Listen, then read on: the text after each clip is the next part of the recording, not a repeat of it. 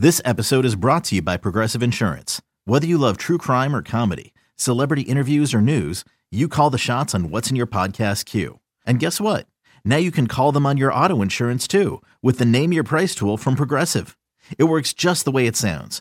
You tell Progressive how much you want to pay for car insurance, and they'll show you coverage options that fit your budget. Get your quote today at Progressive.com to join the over 28 million drivers who trust Progressive.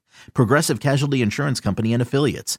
Price and coverage match limited by state law. It's time to go inside the front office of the Athletics with the general manager of the A's, David Forst. Here now is the David Forst Show with Chris Townsend. This is A's Cast Live. We want to find what's going on with the Oakland Athletics with the general manager of the Oakland A's, David Forst. How are you in San Diego? I'm happy to be here. Thank you for getting me out of my room. And first time out of the room? We did have a nice dinner last night at the skipper's house, so we got out of the hotel for that. But yeah, we've been holed up most of the day in between phone calls and watching soccer games. We've been in the room all day so far today. Well, you know, it's so interesting is to get all the baseball people here, and you got all the media and everybody, former players, you know, MLB Network, everybody's working the lobby, but the guys who truly make the decisions, you guys are in your rooms. We are. We spend a lot of time. I mean, first of all, it's nice to have our whole group together. You know, people coming from around the country, so you get everybody together in one place. You do kind of want to spend time with your own group. So we do spend a lot of time in the room, but also it's not time effective to go through the lobby here or try to go to other teams' rooms or agents' rooms. It's easier just to have those conversations, you know, while we're all together in one place. Yeah, the meetings have dramatically changed since you got into this business to where, yeah, no one had cell phones. No one even had pagers back in the day. I mean, it's like everybody had a hotel. You had a hotel landline. So, yeah, you guys had to meet. And then now with cell phones and Zooms and everything, you don't need that. It's different. I mean, you talk. I remember Eric Kubota telling stories from early on about when Sandy was a GM. You know, Eric was in the scouting department. Eric had to sit in the room like next to the hotel phone and like take calls for like Sandy and other clubs that wanted to get together. Like that was how you did it. So you knew who wanted to meet, and then Sandy would go to someone else's room, and when he came back, Eric had messages for him. So, so yeah, needless to say, the format has changed a little bit. You know, we're doing deals via text. We're Zooming with players. Instead of players flying in, you can Zoom with them to have meetings, and so it's a little different now. You know, we were in the exact same spot in 2019, but, you know, at that point, a lot of people, you just kind of forget about, but it was the last time that we actually had the winter meetings. And Sandy told us, I couldn't believe it, we were all shocked, that one of the trades for Ricky Henderson, he was looking in Baseball America at prospects. You want to talk about how far the game has come from the 80s to where we are today. I'm assuming you don't get a magazine anymore, an actual paper magazine to look at prospects to see who you're going to trade for. No, I don't know what a magazine is. But I will say, like, you know, when we're looking at other organizations, you do keep an eye on how, you know, prospects are ranked by, you know, whether it's Baseball America or ESPN or Baseball Prospectus. You know, there is some sort of some sort of industry standard that you're looking at to see how, you know, how prospects are valued, but no, we have our evaluations, we have scouts. It's a different process now when you're going through other teams' players. You know, I've been asked this question by people outside of Oakland where they ask, like, now that Billy Beane's not a part of baseball operations, how's it going to go? And my answer is always like, the same. Kind of, I mean, nothing's really changing. I mean, you've been the GM now for years. You were running a lot of the team when you were the assistant general manager. So it's like, so to let everybody know, it's kind of business as usual is the best way to put it. Yeah, I think it absolutely is. And Billy is never far away. I've talked to him 3 times already today. So, yeah, I mean, I'd be crazy not to lean on him and his advice going forward. I mean, he is, you know, officially now in an advisory role and going to work with John on some things as well. But baseball ops is obviously where his passion is, and he's got a ton of expertise and advice that we're all going to continue to lean on. All right, so obviously Twitter is it's very deadly at this time because there's so many different things going out there, and it's really unfair to the players. But, I mean, you've had to deal with already. I mean, walking in here today, people thought Sean Murphy was already traded, and that's not the case. That is not the case. No, I had only been in the building for 20 minutes yesterday when apparently things, went wild on Twitter. I started hearing from clubs and writers. I had no idea what was going on.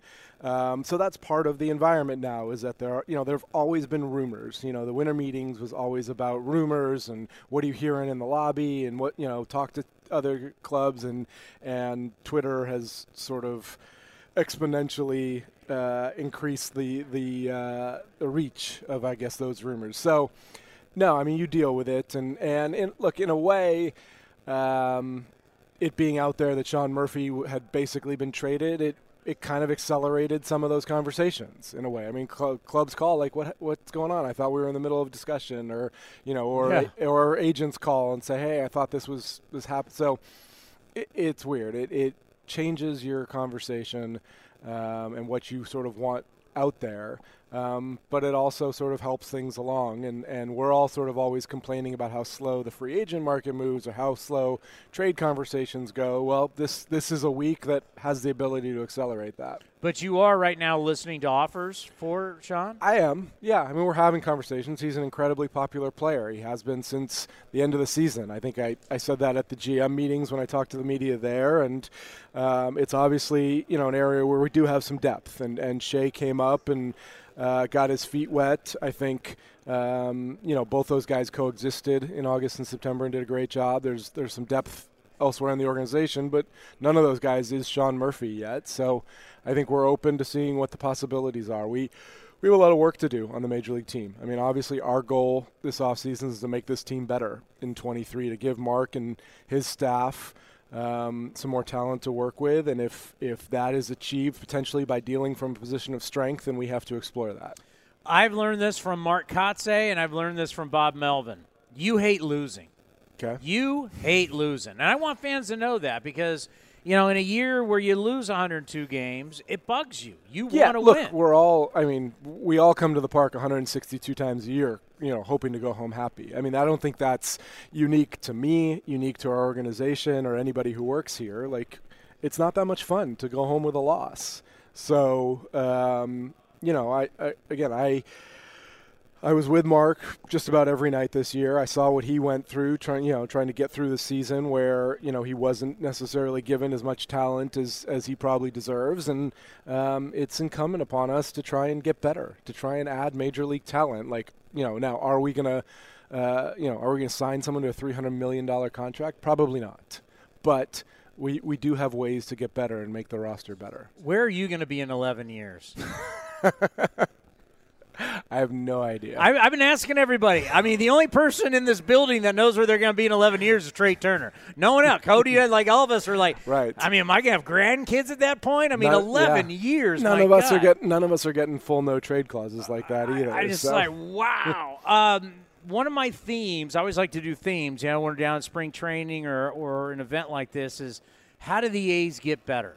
How do the A's get better in these next 3 days? Really, It's 4. You were here yesterday. How do you guys get better these next Monday, Tuesday, Wednesday? Well, we haven't, I've been asked that question a few times this offseason, and I haven't necessarily narrowed it down to, like, specific areas of the club or specific players. Like, I think we have a lot of room to improve. And I think, you look at the rotation, you look at the bullpen, the position player group, offense, defense. I mean, there are a lot of ways to do it.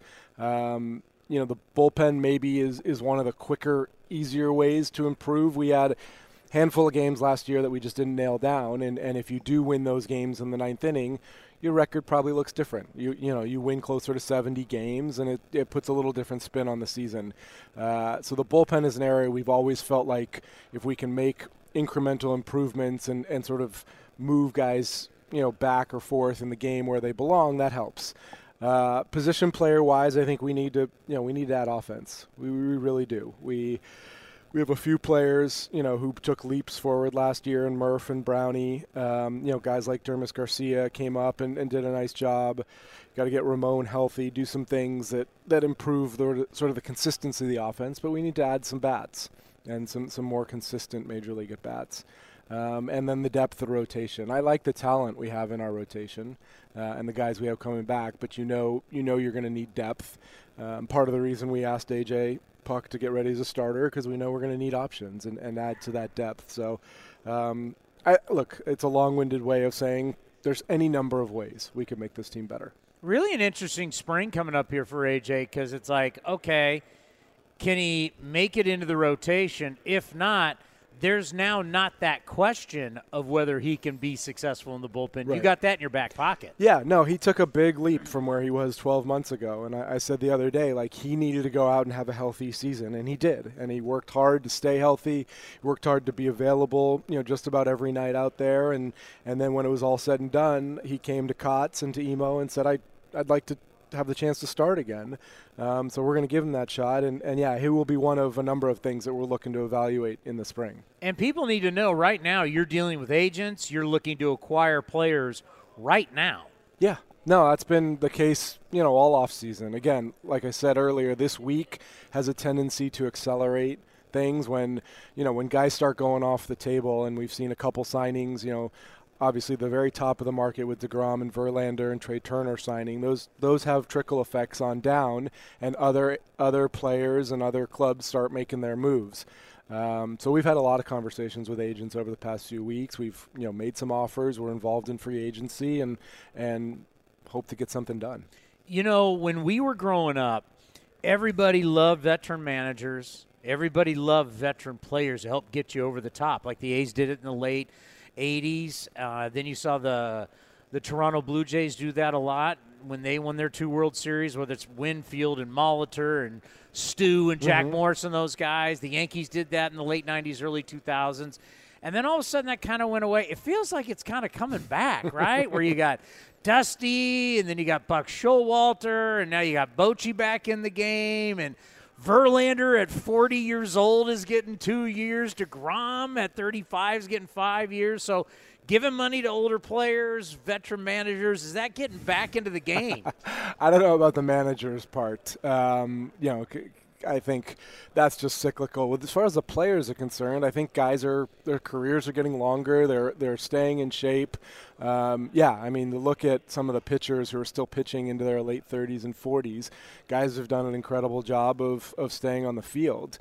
But anytime you're dealing in free agency, you've got guys, who've been in the league 6 or 7 years, and you're talking about more veteran guys. You want to be able to bring that experience into your club at the same time that it brings the talent with it. So it's nice to be able to compete for those guys, and anytime you can bring that experience, it's valuable. We obviously have a very young group. We brought up a lot of players from the minor leagues. We brought guys into the bullpen who didn't have a lot of major league experience. Anytime you can add some sort of, some leadership, some veteran presence to that, it helps.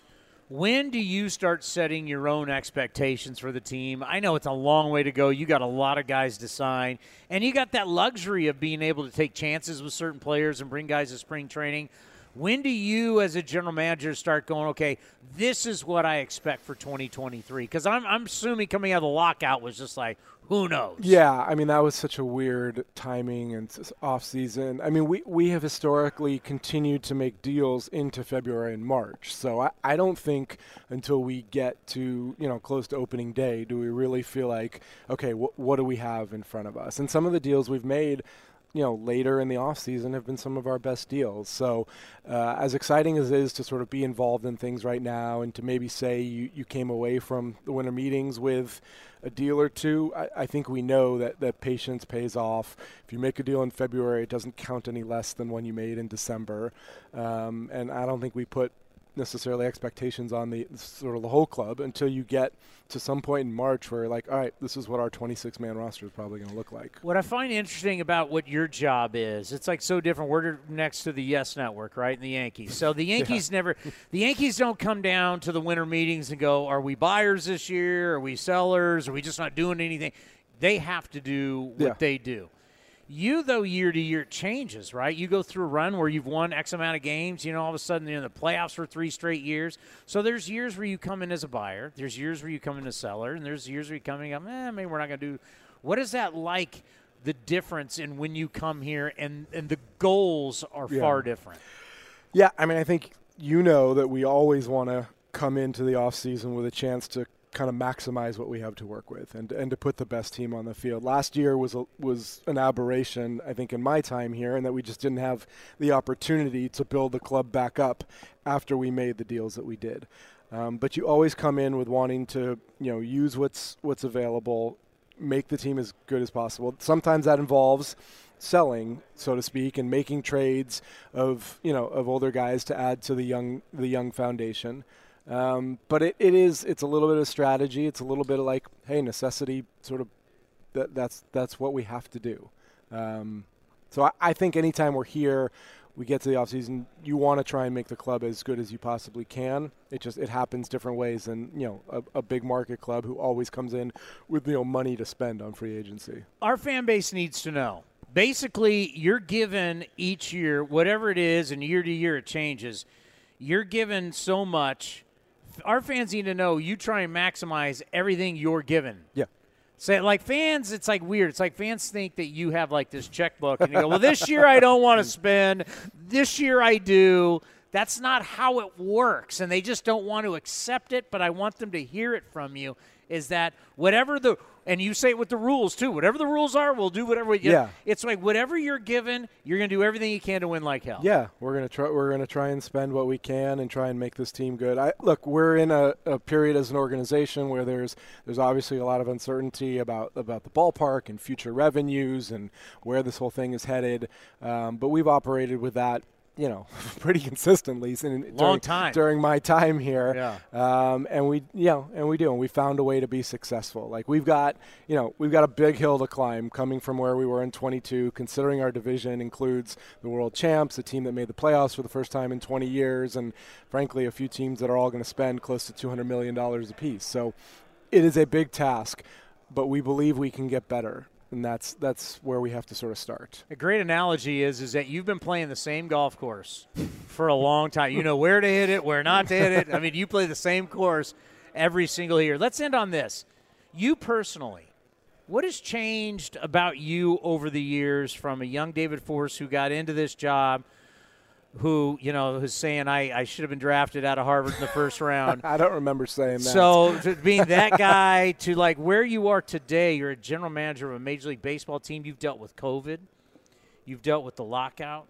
You've dealt with a lot of stuff. I mean, a lot of heavy stuff, too. Just what is different about you now than when, like, you first came in the business? I think it's only natural to sort of feel the responsibility of being in this position, whether that's about the people who work here, the players on the field, and the fans who spend their money to support this team. I think it's natural to feel a big responsibility to create something unique and something that people want to come see. So that's the biggest difference for me. Is like I got into this line of work because I didn't know what else to do, because I loved baseball and I still do. But it was kind of a fun thing to do. I think now it is, you sort of feel the weight of it, and the A's are sort of their community institution. Like there are a lot of people who've been A's fans for 50 years and who come to the ballpark expecting to see, something that makes them proud, and that sort of the weight of that sort of follows us around of everything that we're doing. And we got people who've worked for the team. We got people who work for you who have been here longer than you. Yeah. No doubt. There are people who this, the A's are their life. And again, like I said, that's people who work here. It's people who support us, and you want to sort of keep the tradition going and continue something that's been going for a long time. Please tell me, since you're in the room, you have a big room. Because back in the day, remember they used to, like ESPN used to show, and I remember they were doing the Manny Ramirez, and like obviously everybody's boozing late at night, but they're like in like regular small rooms with like queen-size beds. Please tell me you got a big room. We have a nice suite. I'll send a picture so you can trust. We can spread out. How was your son's party at the chicken pie shop in Walnut Creek? How did it go? I told you he went to a bar mitzvah party Saturday night. He had a great time. So I went and picked him up. It was the first time I'd ever made it out there. So now I know where to go. We got to get more A's parties out there. We got to get – when you're looking to have that front office party, let us host you. Okay, we'll be out there. Well, back to your room. Have a good time. Thanks, guys. David Forst, the general manager of your Oakland Athletics, right here on A's Cast Live. This has been a presentation of the Oakland Athletics.